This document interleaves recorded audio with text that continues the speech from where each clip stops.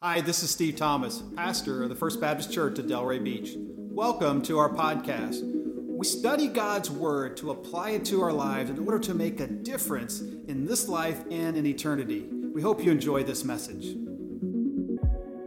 We cry out, we cry out. Let's turn to the Bible today. Matthew chapter 22. I'm going to be reading through lots of portions of Scripture just to help us understand today a very important, I think, theme throughout Scripture and an applicable principle for our lives today.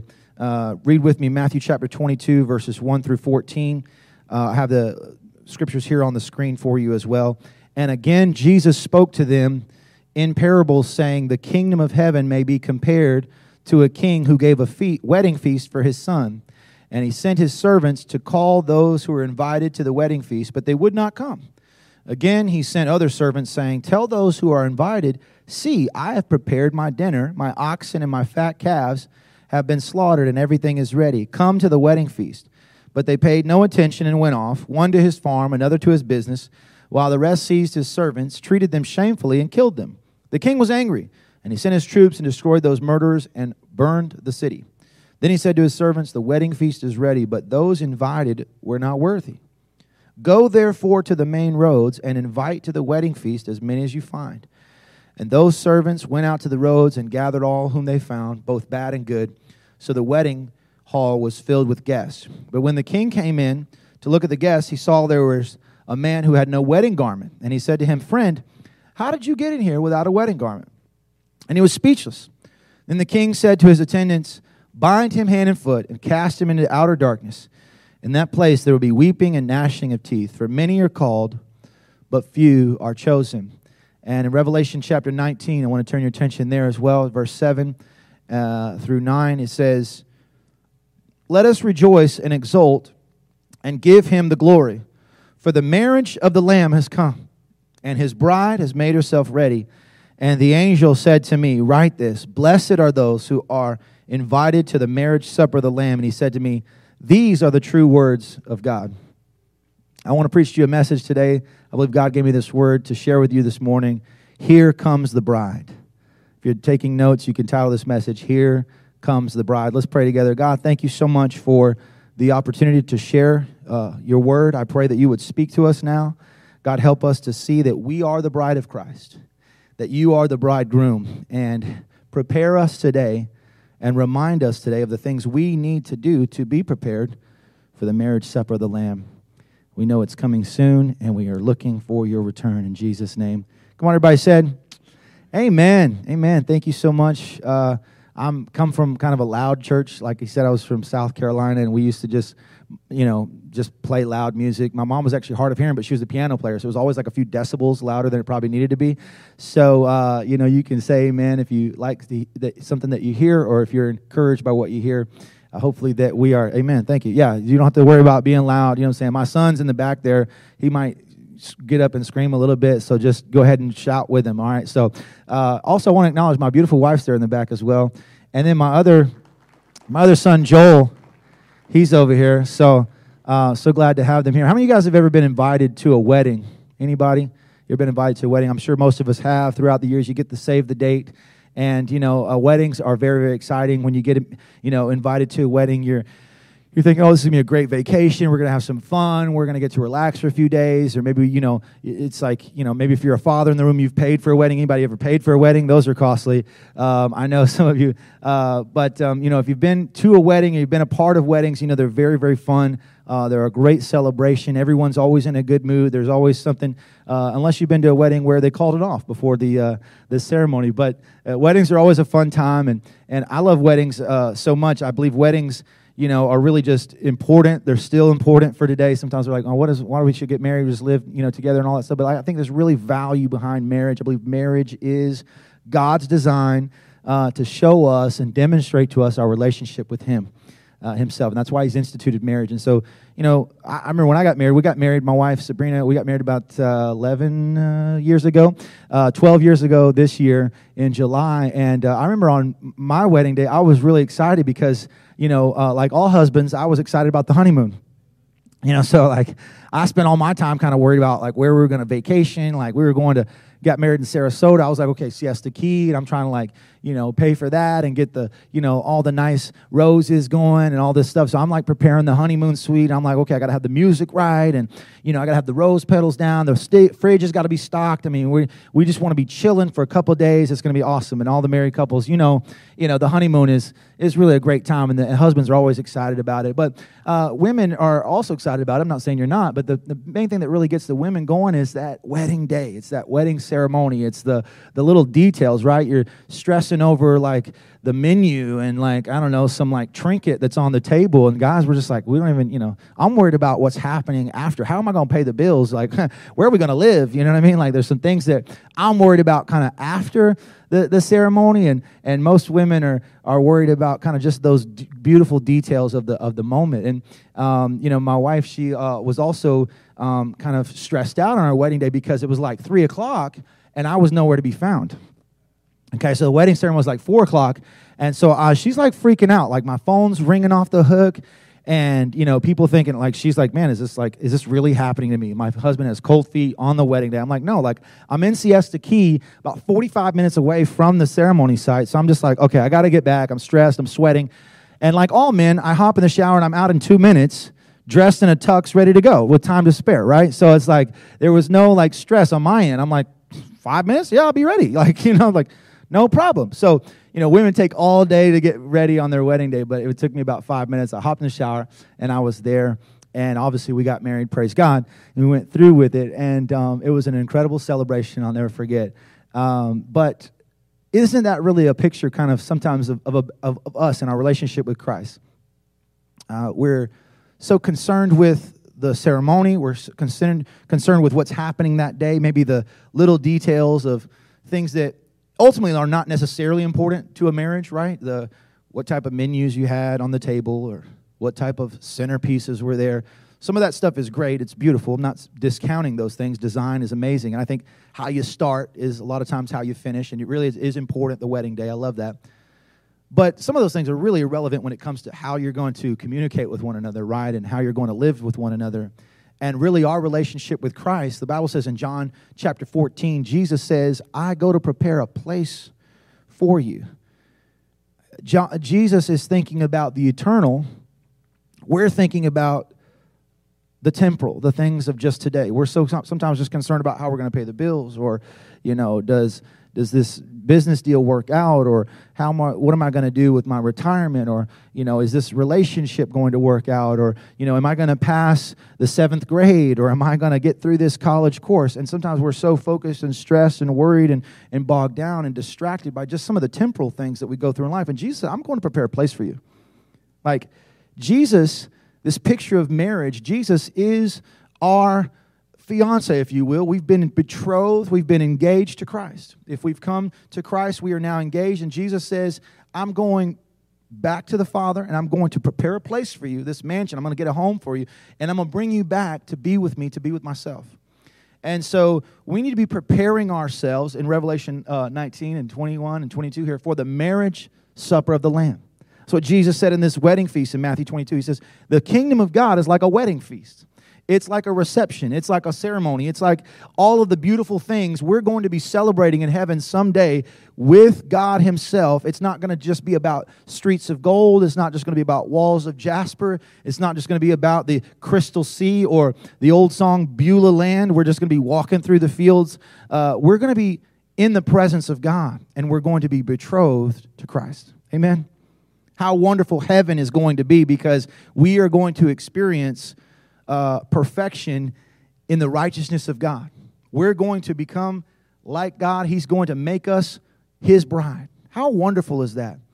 We're going to experience his glory. We're going to spend forever in his presence. We're going to see him face to face.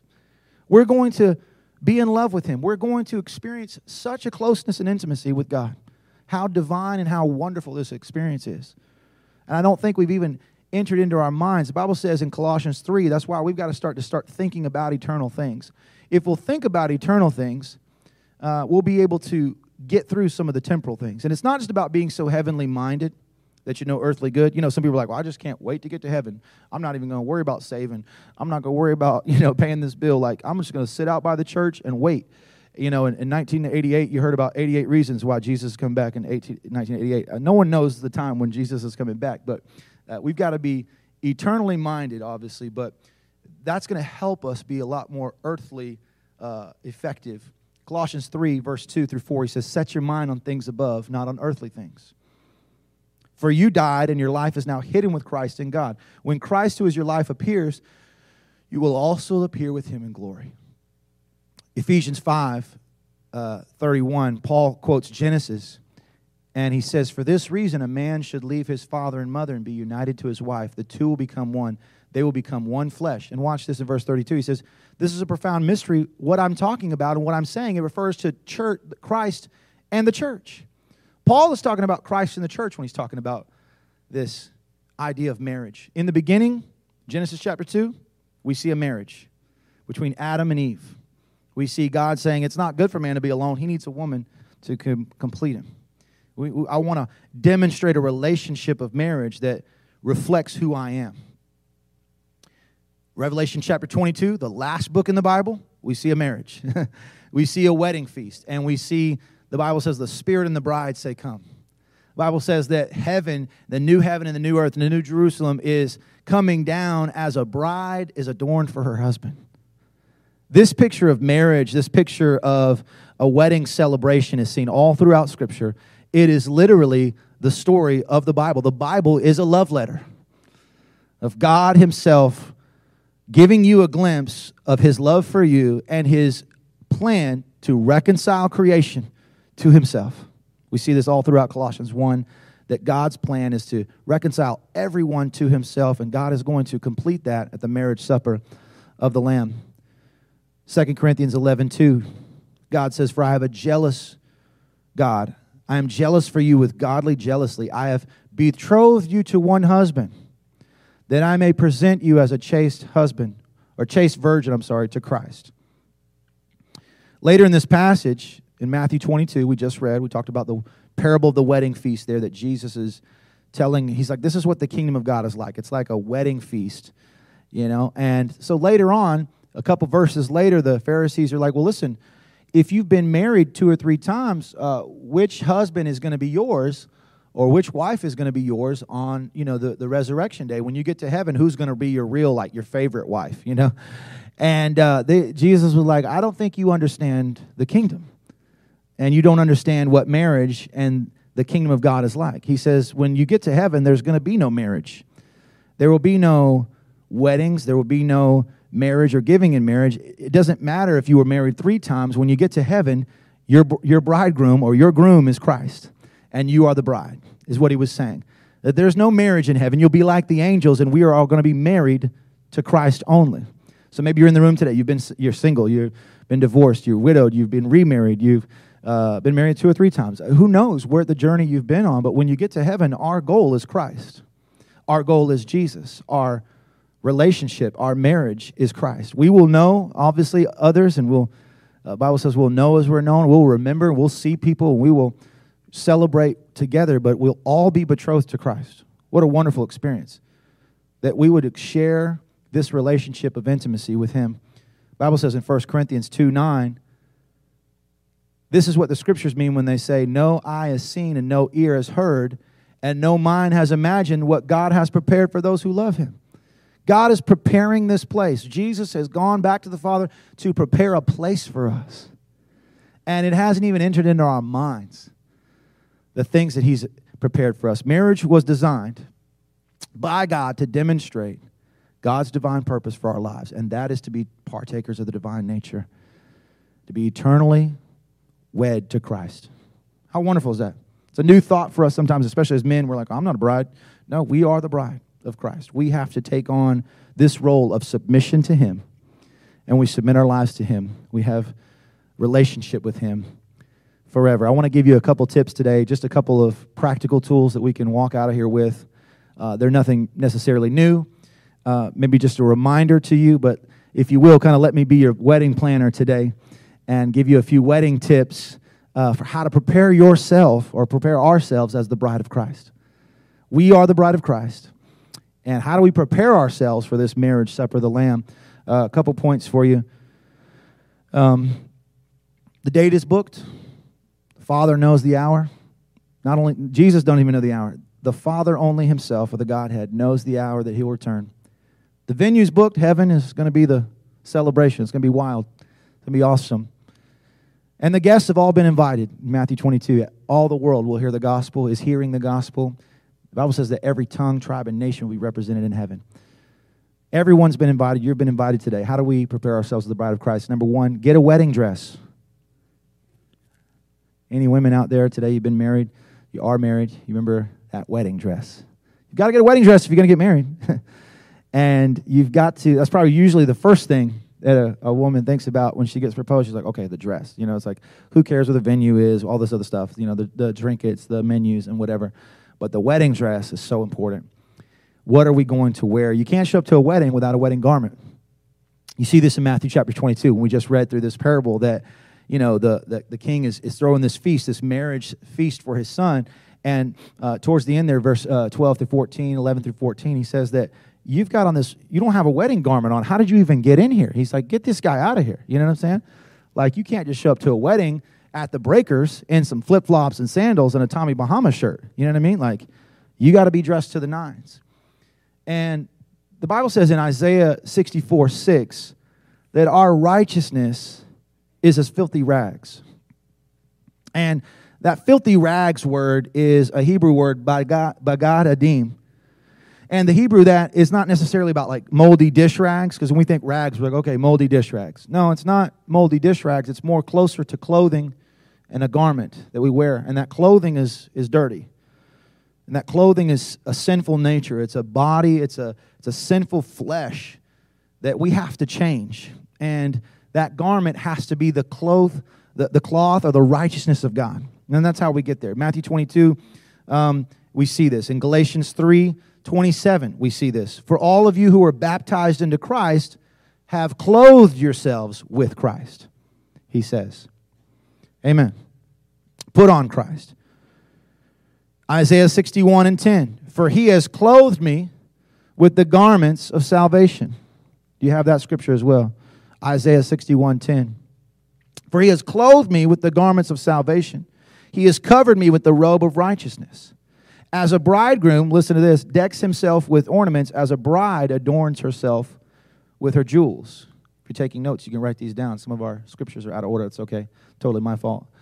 When you get the notes to the note person at the last minute, it's totally my fault, not theirs. Let's give a hand for Mung over there on the lyrics. Isn't that awesome? We got a lot of great people serving so that we can all kind of follow along together. We got to have a garment of salvation, a robe of righteousness. Verse 11 here, Matthew 22, our main scripture. He talks about this garment, that you don't have this wedding garment, right? And that word garment in verse 11 is enduma in the Greek. Let's see that together. Enduma in the Greek. It's used 7 times in the book of Matthew. It's the same word also used in Matthew 28 when Jesus rises from the dead. The Bible says that when he was seen by the soldiers and his appearance was like lightning. It was this very bright light. His clothes were white as snow. Isn't that awesome? When Jesus rose from the dead, he had on this heavenly garment. He had on this cloak, if you will, of righteousness. And it was a wedding garment. What happened in the Gospels when you see the disciples actually go into the tomb? They go into the tomb, and what did they find? The grave clothes of Jesus folded, lying there in the tomb. And the angel said, he's not here. He says, why are you weeping over him? Jesus changed his clothes. When Jesus came out of that tomb, he was wearing a tux, if you will. He had his wedding garment on. He said, I am the bridegroom, and I'm preparing myself for a bride. And his grave clothes were in the tomb. And it wasn't that Jesus needed to be saved. Jesus conquered death and became sin so that we might become the righteousness of God. He was demonstrating to us that our clothes have to change. Our nature has to change. And he in that moment was really the resurrected Lord. And he had lived in the flesh, but he was getting ready for a wedding feast. And he was dressed to the nines. And that's the garment that we have to wear if we're going to get into heaven. We have to change our sinful nature. We have to get fitted. We have to go through that same process of burial, death, and resurrection. That's what a symbol of baptism really is. It's a picture of us dying the same death that Christ died and rising again to newness of life. And you say, well, I don't even feel any different. I'm wearing the same actual clothes. But really, it's about our bodily clothes. It's about our flesh. It's about our flesh dying, our sinful nature dying, so that we can come out and be betrothed to Christ, put our wedding garment on. That's the only way we can get ready for this marriage supper of the Lamb. The only way we'll be in heaven is to change our clothes and to be wearing that wedding dress, the cloak and the clothes of righteousness. Amen? 2 Corinthians 5:2-4 says this, we grow weary in our present bodies, and we long to put on our heavenly bodies like new clothing. For we will put on heavenly bodies, we will not be spirits without bodies. While we live in these earthly bodies, we groan inside, but it's not that we want to die and get rid of these bodies that clothe us. Rather, we want to put on our new bodies so that these dying bodies will be swallowed up by life. We're not talking about just the clothes we wear. We're talking about the man and the spirit and the flesh. We're saying, God, I've got to put on a new clothing. I've got to put on a new garment. Put on the new nature in Colossians 3:10 and be renewed as you learn to know your Creator. And I love this. And become like Him. Let me read that one more time. Colossians 3, verse 10. You can read that whole chapter at home if you can. It'll tell you about what that looks like to wear the clothing of Christ.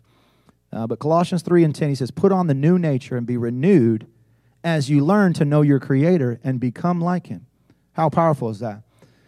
When I was a kid, I don't know about you, but I was raised in the country, and as you can tell from my accent, but I had a really great mom, and she's wonderful, and she was always, doing everything around the house. She did all the chores. She cooked all the food, and she, would work a job too with my dad working. So it was like she was doing so many. Shout out to all the moms out there doing the most, okay, and taking care of the home and cooking the food and keeping kids fed and happy, and also maybe working a job. It's unbelievable what women are able to do.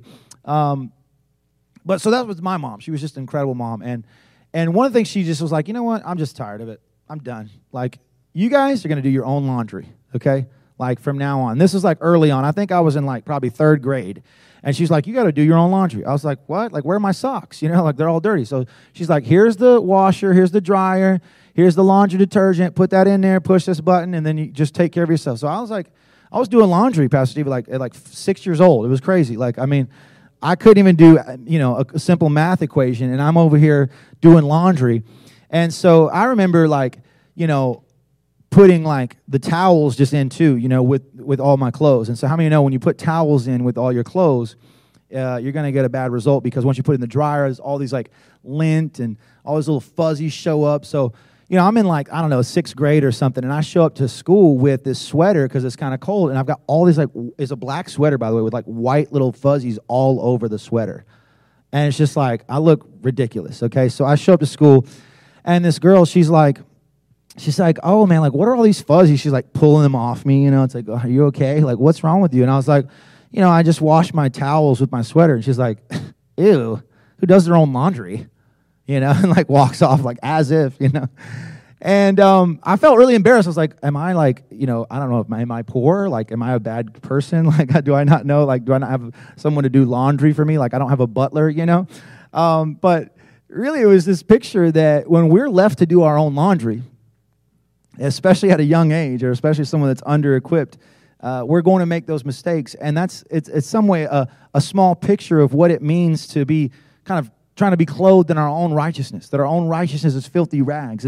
It's us trying to do our own laundry. It's us trying to clean up our act, clean up our sin, clean up our things. Sometimes we say, well, I'm going to come to Christ when I kind of get some things in order. Or maybe, you are in some situations where you're like, listen, we're already living in sin, or, I've already committed these things, or I'm already committed to this, sinful lifestyle. There's some things in my life that I need to fix first. And that's really what we're talking about. We're talking about you putting the barriers in between you and God, because we feel like we've got to make it right. Pastor Steve's going to be talking about that hopefully over the next couple of weeks. He's been sharing that. He's going to be talking about us trying to do more. And it's really about us investing more and saying, God, I'm going to release that. I don't need the righteousness of myself. I need the righteousness of Christ. Amen. Secondly, moving on here, obviously we need a wedding dress. That is the righteousness of Christ. We need to be born again, change our clothes, and wear the righteousness of Christ. But secondly, we need to get in shape.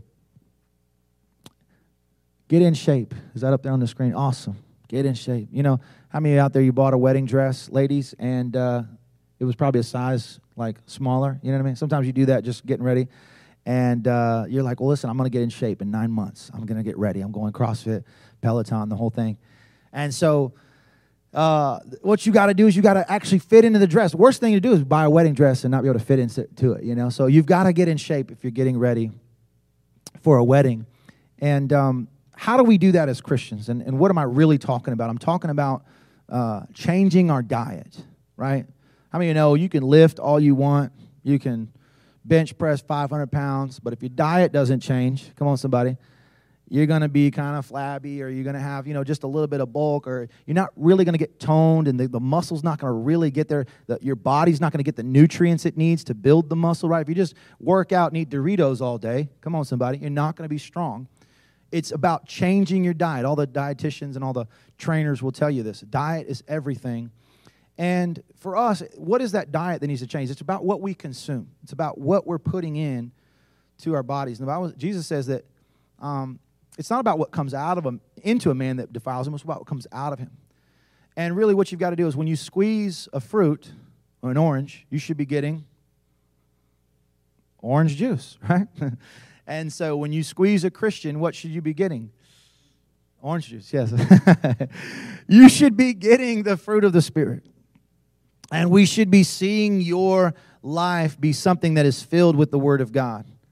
Ephesians 5 and 26 and 27, watch this. He says, to make her holy and clean, washed by the cleansing of God's Word, he did this to present her to himself as a glorious church without spot or wrinkle or any other blemish.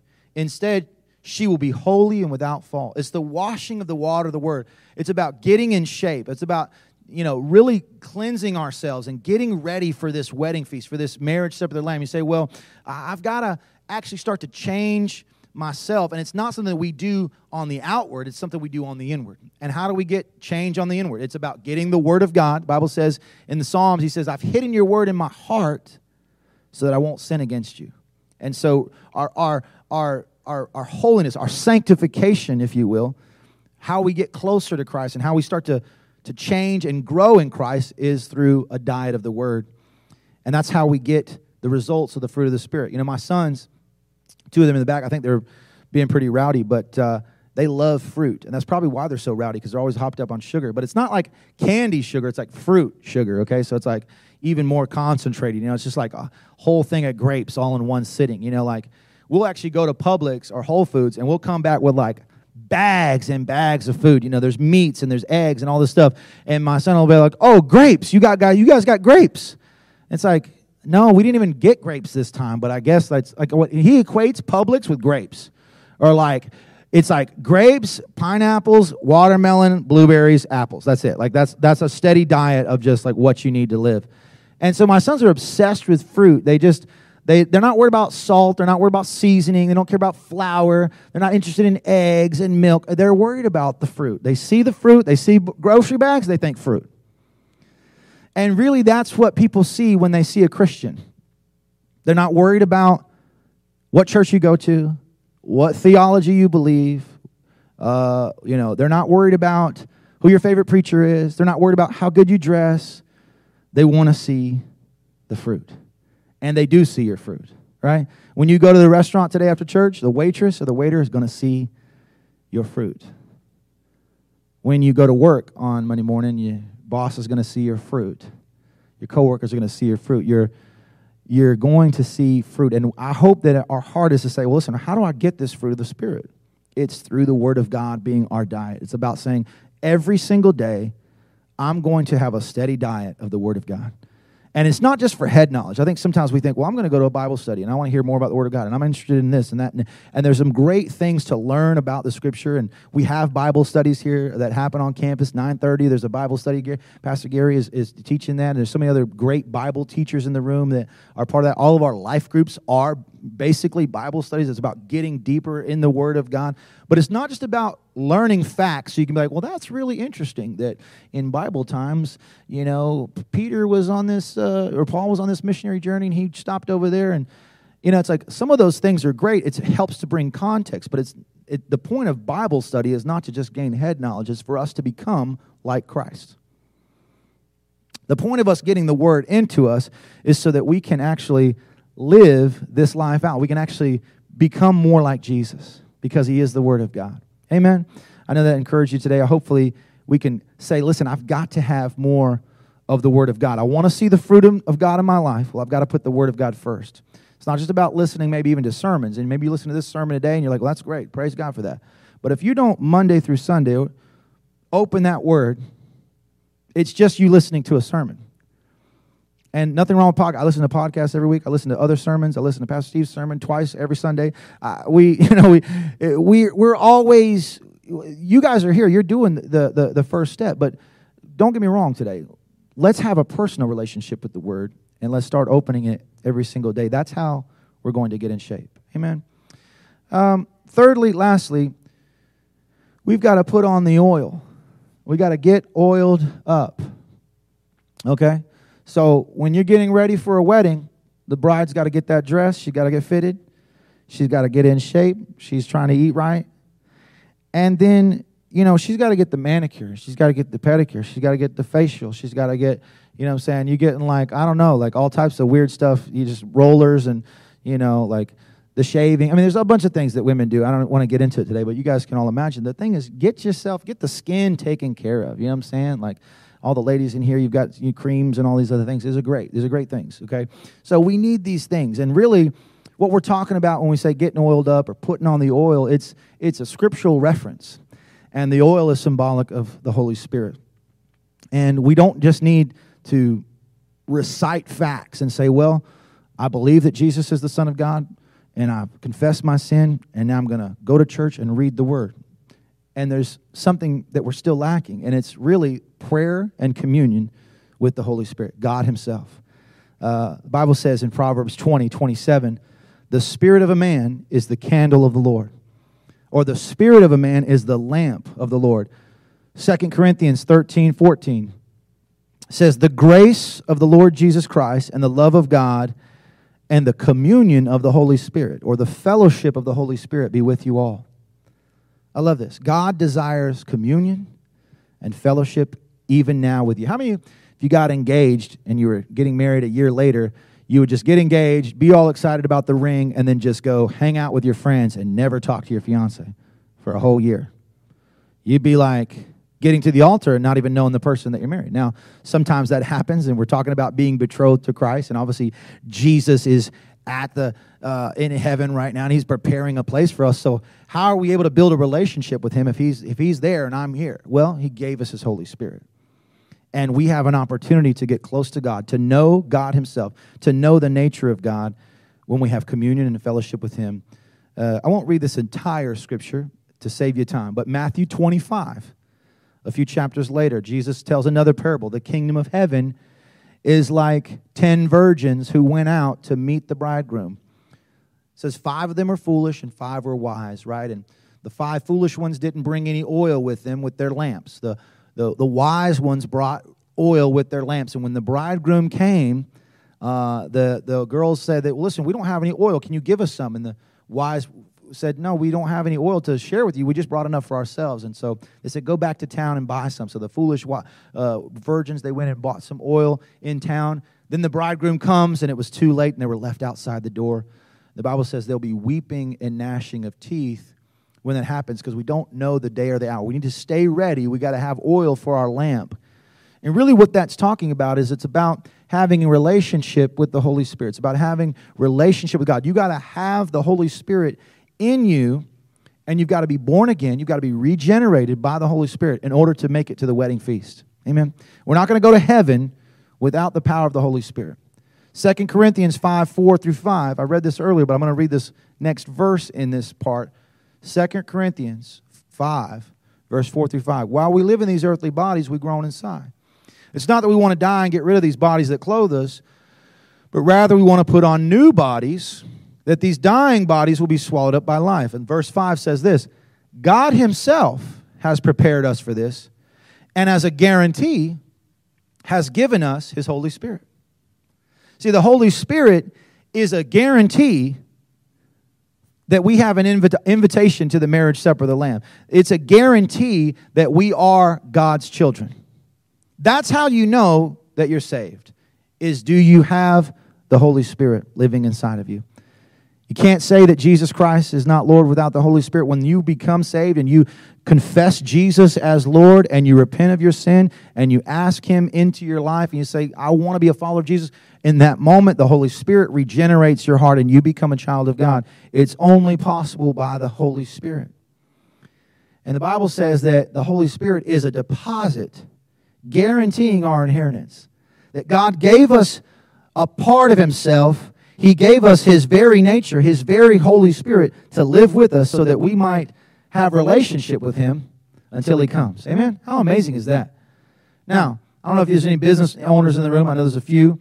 And some of you own businesses. Maybe you deal with contracts or you deal with, getting hired for a job or whatnot. And I just made a rule, like after my first couple years of doing business, I was like, because I own an entertainment company. And I just don't take people seriously until there's a deposit down. You know what I'm saying? It's like I'll be going to a walkthrough to a venue, and I'm like drawing up all these plans, and you've got, what I'm talking about. It's just like, oh, you're doing all this extra work, and you've got the calendar going. You're like, all right, I can't wait. Let's talk more. Yeah, they want a second call, follow-up call, and you're doing a consultation thing, and you've wasted now 3 or 4 days, and then 5 days later you get ghosted, and it's like, oh, sorry, we're going in another direction. You're just like, all that work for nothing. And so now, I give people the price and I give people the solution, and we wait for the deposit. Because if there's no deposit, the job is not guaranteed. I don't clear my calendar until I see the deposit. And that's really what the Holy Spirit is. He is a deposit, the Bible says, guaranteeing our inheritance. It's guaranteed that we're going to heaven when the Holy Spirit comes to reside with us. The Bible says in Romans chapter 8 that he says with our spirit, Abba, Father, and we become children of Almighty God. What a powerful experience when we say, I'm going to put on the clothes of Christ. I'm going to put on the clothing of righteousness. My nature is going to be different. I don't now lean on my own understanding. I don't lean on my own righteousness, my own good deeds or good works, or my own religion. I'm going to put on the clothing of Christ. I want that wedding dress. And maybe you say, well, now I'm going to get into the Word. I'm going to get in shape, and I'm going to read the Word. I'm going to get the Word inside of me. I'm going to use the Word of God to become more like Christ. And lastly, I've got to pray. And we're talking about prayer here is what we're talking about. We're talking about this very basic principle of like, I've got to talk to God. I've got to talk to the Holy Spirit. I've got to let the Holy Spirit talk to me. I've got to understand that I'm in relationship with God. I can't worry about, did my grandmother know Jesus, or does my mom know Jesus, or my wife know Jesus? I've got to know Jesus for myself. And how do we know Jesus? Practically today, it's by communion and fellowship with the Holy Spirit. We're talking about prayer. We're talking about saying, I'm going to make prayer a priority. I'm going to make the Word of God a priority. I'm going to do it for myself. Amen? I'm going to be someone that's preparing myself as a bride for the husband. His name is Jesus. As the band comes up, I want to close this sermon. Thanks for joining us today. If you'd like to support this ministry, go to our website at fbcdelray.com. Also, click the share button so you can share this message with a friend or someone in need as we seek to know Jesus, to know others, and to make him known. We cry out, we cry out.